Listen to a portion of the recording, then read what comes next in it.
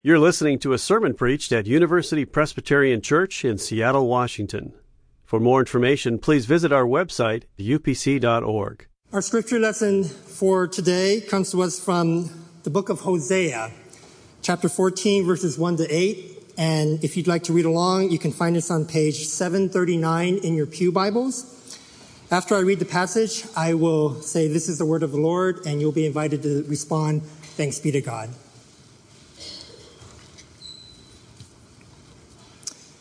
Hosea chapter 14. Return, O Israel, to the Lord your God, for you have stumbled because of your iniquity. Take words with you and return to the Lord. Say to him, take away all guilt. Accept that which is good, and we will offer the fruit of our lips. Assyria shall not save us. We will not ride upon horses.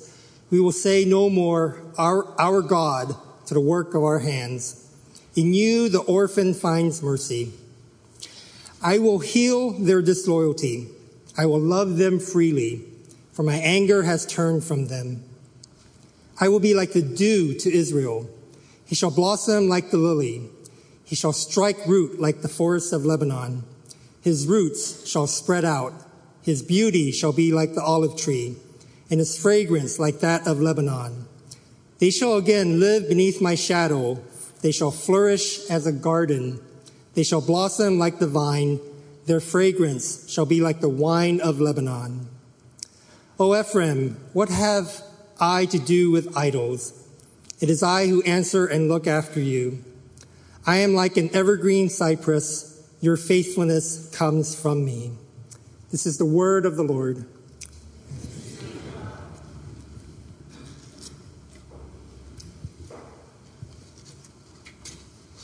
Please pray with me.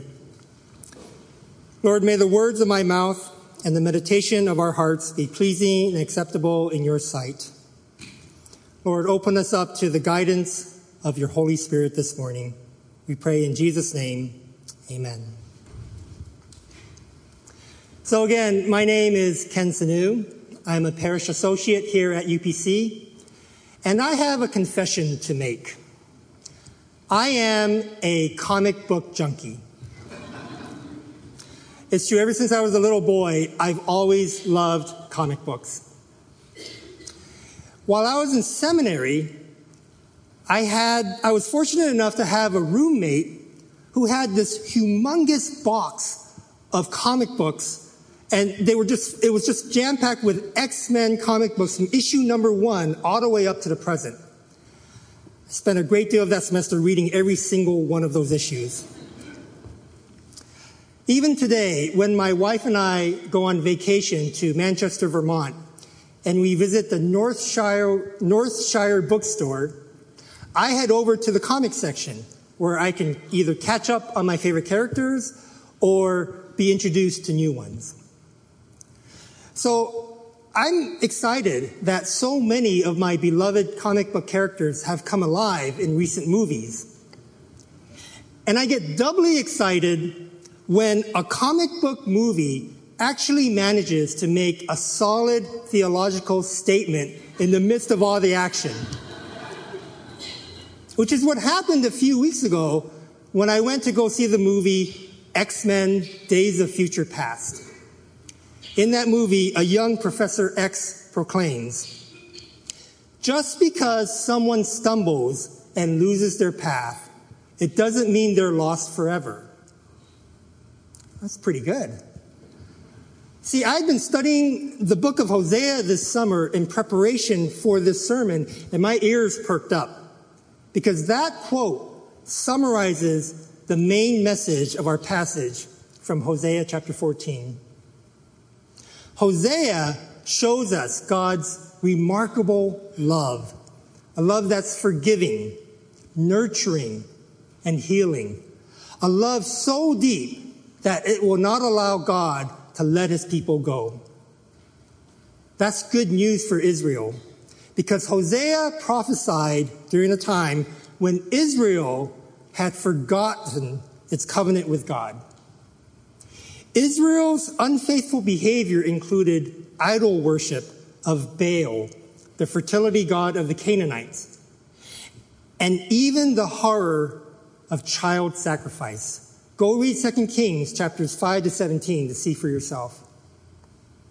In response, God could no longer delay his judgment. However, as Bruce Birch says, Hosea makes clear that judgment does not exhaust God's character. God's love speaks the final word. And Hosea does all of this through use of some of the most imaginative imagery in all the prophets. The most vivid imagery is when Hosea marries Gomer after being told by God, "Go, take a wife of harlotry and have children of harlotry, for the land commits great harlotry by forsaking the Lord." Israel couldn't see what she was doing, so God chooses Hosea to act it out for her. In short order, Gomer bears 3 children, 2 boys and a girl, all of them with peculiar names. The first child is named Jezreel, which means God plants or sows, named after a place of beauty that had been marred by extreme violence and mass murder in the past. So it'd be analogous to naming a child today Auschwitz or Hiroshima. The middle child was named Not Pitied, and the baby boy got the worst of all, Not My People. Can you imagine what these poor kids went through every time the roll was called at school? Now notice, there's a terrifying progression here in the sequence of these names. The first announced the future when Israel would have to live without a king. The second, a future without God's compassion. And the third, a future without God. But in the midst of this bad news, there's good news as well. There's reason not to lose hope, even though there will be judgment, for God is, after all, a God of justice. However, the last word will not be judgment. The last word will be love. Faithless Israel will have to pay the price for infidelity, but the marriage will be saved. Just because someone stumbles and loses their path, it doesn't mean they're lost forever. The central message of Hosea is this: return to the Lord. The word return occurs at least 15 times in the book of Hosea. The Hebrew word literally means to turn back. Like an unfaithful spouse or a rebellious child, Israel is guilty of sin and deserves judgment, but God is not finished with this relationship. That's the main point of our text for today, Hosea chapter 14. This chapter contains 2 related but distinct sections. The first is verses 1 to 3, and that's where God is calling on Israel to return to him. The second is a section in which God promises salvation and life to Israel. It begins in verse 4 with a declaration that God will heal their disloyalty and love them freely. Let's take a closer look at several of these verses in our passage. Verse 1 says, "Return, O Israel, to the Lord your God, for you have stumbled because of your iniquity." The imperative return here signals a new beginning. In this context, it seems to me that God is not so much commanding Israel as he's pleading with them to return to the road they had left. The call to return lets Israel know what they need to do to have life and declares that God is leaving the door open for them. And then in verses 4 to 5, God says, "I will heal their disloyalty. I will love them freely, for my anger has turned from them. I will be like the dew to Israel." If they return, God will heal them and be their God. This promise is conveyed through an image from nature. God will be like dew to Israel. In earlier chapters, Hosea used the image of dew negatively for the fleeting nature of the people's love for God. It dissipates as quickly as the morning dew. But here, the image is used in a positive sense. In Israel's dry and arid climate, dew is essential for the flourishing of life. The abundance of dew is absolutely necessary for plants and grass to have life and growth. In fact, dew was later used in Isaiah as a symbol of God's power to raise the dead. So as the dew gives life, so God will give new life to his people. In response, the effect of God's love and healing is then described in terms of flourishing plant life. Listen again to these verses. Israel shall blossom like the lily. He shall strike root like the forest of Lebanon. His shoots shall spread out. His beauty shall be like the olive tree, and his fragrance like that of Lebanon. They shall again live beneath my shadow. They shall flourish as a garden. They shall blossom like the vine. Their fragrance shall be like the wine of Lebanon. These verses abound in botanical imagery, word pictures of plants and shoots and gardens to describe Israel's new life and restored relationship to God. This choice of images may be an intentional rebuff to the worship of Baal, which promised fertility but brought death. A crucial difference in these images is that the people flourish and not the land. I love this image of flourishing plant life because it reminds me of the power of life.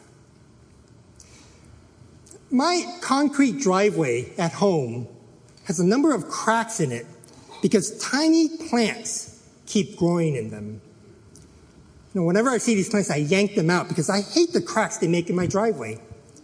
But it does make me wonder, how can these tiny plants break up concrete? Because these plants have life, and life is stronger than concrete. God offers life, love, and hope. Hosea says the day is coming when Israel will return to God and he will receive them. Israel, the adulterous wife of God, will be restored in grace.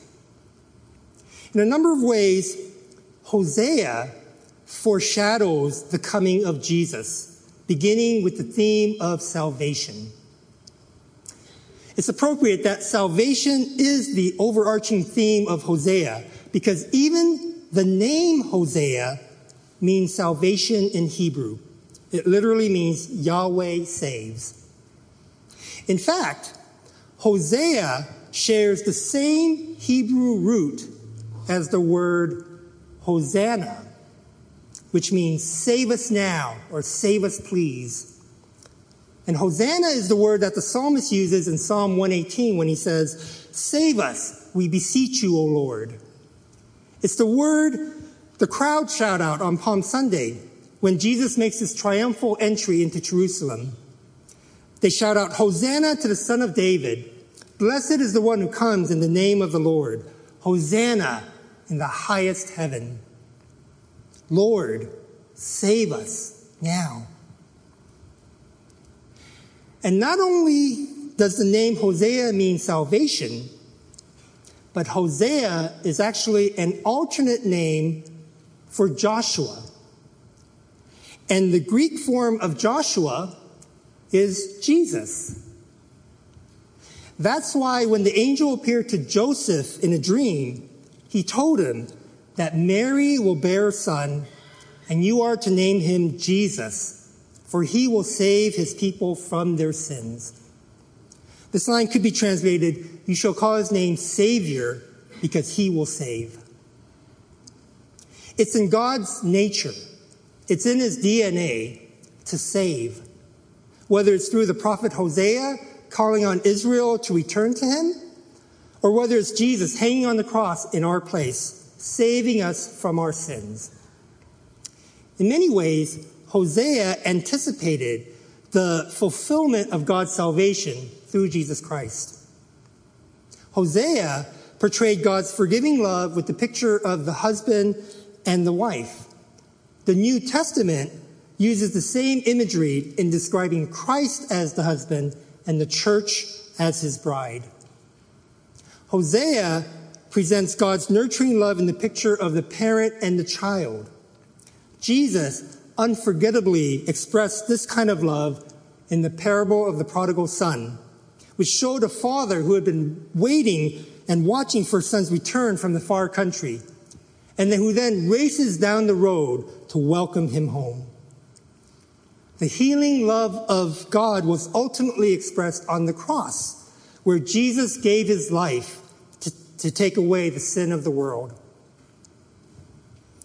Hosea also foreshadows the relationship between cross and resurrection. In the previous chapter, the sayings of the prophet Hosea reek with the stench of death. Because they abandoned God, chapter 13 says, he will destroy the Israelites and will not redeem this rebellious people from death. God says, shall I ransom them from the power of Sheol, which is the place of death? Shall I redeem them from death? O death, where are your plagues? O Sheol, where is your destruction? Compassion is hidden from my eyes. Israel shall bear her guilt because she has rebelled against her God. They shall fall by the sword. The power of death is real, but in God's grace, there's a greater reality embodied in Jesus Christ. Hosea chapter 13 gives us up to death, to what we deserve. But the good news is that in Jesus Christ, those very same words are transformed into the Apostle Paul's victory cry in 1 Corinthians chapter 15, where he says, death has been swallowed up in victory. Where, O death, is your victory? Where, O death, is your sting? The sting of death is sin, and the power of sin is the law. But thanks be to God who gives us the victory through our Lord Jesus Christ. There's more good news. Again, just because someone stumbles and loses their path, it doesn't mean they're lost forever. Notice that God addresses directly those who are hurting and who have stumbled because of their sin. While certainly there's a word of God here for those who seem to have it all together, keep in mind that the original audience was largely those for whom everything was falling apart. Think about Hosea's own life. He experienced plenty of brokenness. He experienced the pain of infidelity. He had to manage as a single parent. He probably had to deal with rebellious children. I mean, how could they have not rebelled with those names? And he prophesied in the context of the breakdown of morality in society. Yet Hosea also knew of the depths of God's love, a love that continued to love the people in spite of their unfaithfulness and rebelliousness. Hosea would have understood why Jesus associated with the broken and wounded people of society. The ministry of Jesus was the embodiment of God's promise in verse 4, where he says, I will heal their disloyalty. I will love them freely. Hosea would have understood what Jesus meant when he said, those who are well have no need of a physician, but those who are sick. I came not to call the righteous, but sinners. God is not disarmed by our wounds, our sins, or our circumstances. Nothing, not our sin, not any damage caused by our sin, not even death, can separate us from the love of God. Nothing can prevent God from being able to bring healing, life, and victory into even the toughest situations. Back in the summer of 2010, I had the privilege of attending the Presbyterian Youth Triennium with a group from Seattle Presbytery. This event takes place every 3 years on the campus of Purdue University in Indiana. And it was quite a memorable experience. I mean, imagine over 5,000 youth and adults coming together for worship, fellowship, and fun. Worship services felt like rock concerts. I mean, it was a blast. At the last worship service, Tony Campolo preached a sermon that I'll never forget. And he told a story of a kid who, because of a terrible automobile accident, ended up losing his left arm. His father, desperately trying to cheer him up, told him that he would do anything for him. And one day the kid said, "You know, Dad, I've heard that you can learn judo and do it with one arm. I'd like to learn judo." So the father got him a judo master, the best one in the area, and the kid learned some moves. But after about 2 or 3 lessons, the master had him focused on just one move. And they worked on this move day after day, hour after hour. At the end of about 2 months, the master said, "There's a tournament coming up. I want you to enter it." The kid said, "You've got to be kidding. I've only been taking judo for a couple of months. Other than basic moves, I only know one really good move, and I only have one arm." But the master convinced him to give it a try. So they went to the tournament. And this one-armed kid surprised himself by somehow winning his first 2 matches. The third round proved to be much more difficult, but after some time, his opponent became impatient and charged. And the boy deftly used his one move to win that match as well. He couldn't believe his good fortune. I mean, still amazed by his success, the boy was now in the finals. This is straight out of the movie The Karate Kid. And he was now up against the champion. This time his opponent was much bigger, much stronger, and much more experienced. For a while, the boy appeared to be overmatched. Concerned that the boy might get hurt, the referee called a timeout. And he was considering stopping the match when the judo master intervened. "No," the master insisted. "Let him continue." Soon after the match resumed, his opponent made a critical mistake. He dropped his guard, and instantly the boy used his move to pin him. And he had won the match. He had won the tournament. He was the champion. On the way home, he turned to his master and said, "I don't understand this. I've only been taking judo for a couple of months now. I don't have a left arm. And I just won a tournament. How is this possible?" The master said, "You won for 2 reasons. First, the one move you do now is one of the most effective moves in all of judo. The second reason why you won is the only defense against that move is to grab your opponent's left arm."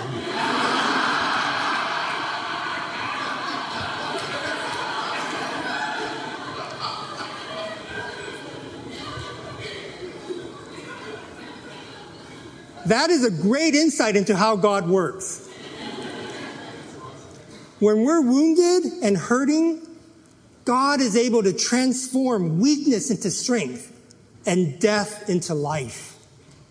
We can shout, "Hosanna, save us, please," with confidence, knowing that Jesus was named Savior because he could and he would save his people, even at the cost of his own life. The promise is for us as well. Return to the Lord and return to life. Thanks be to God. Please pray with me. Heavenly Father, we thank you.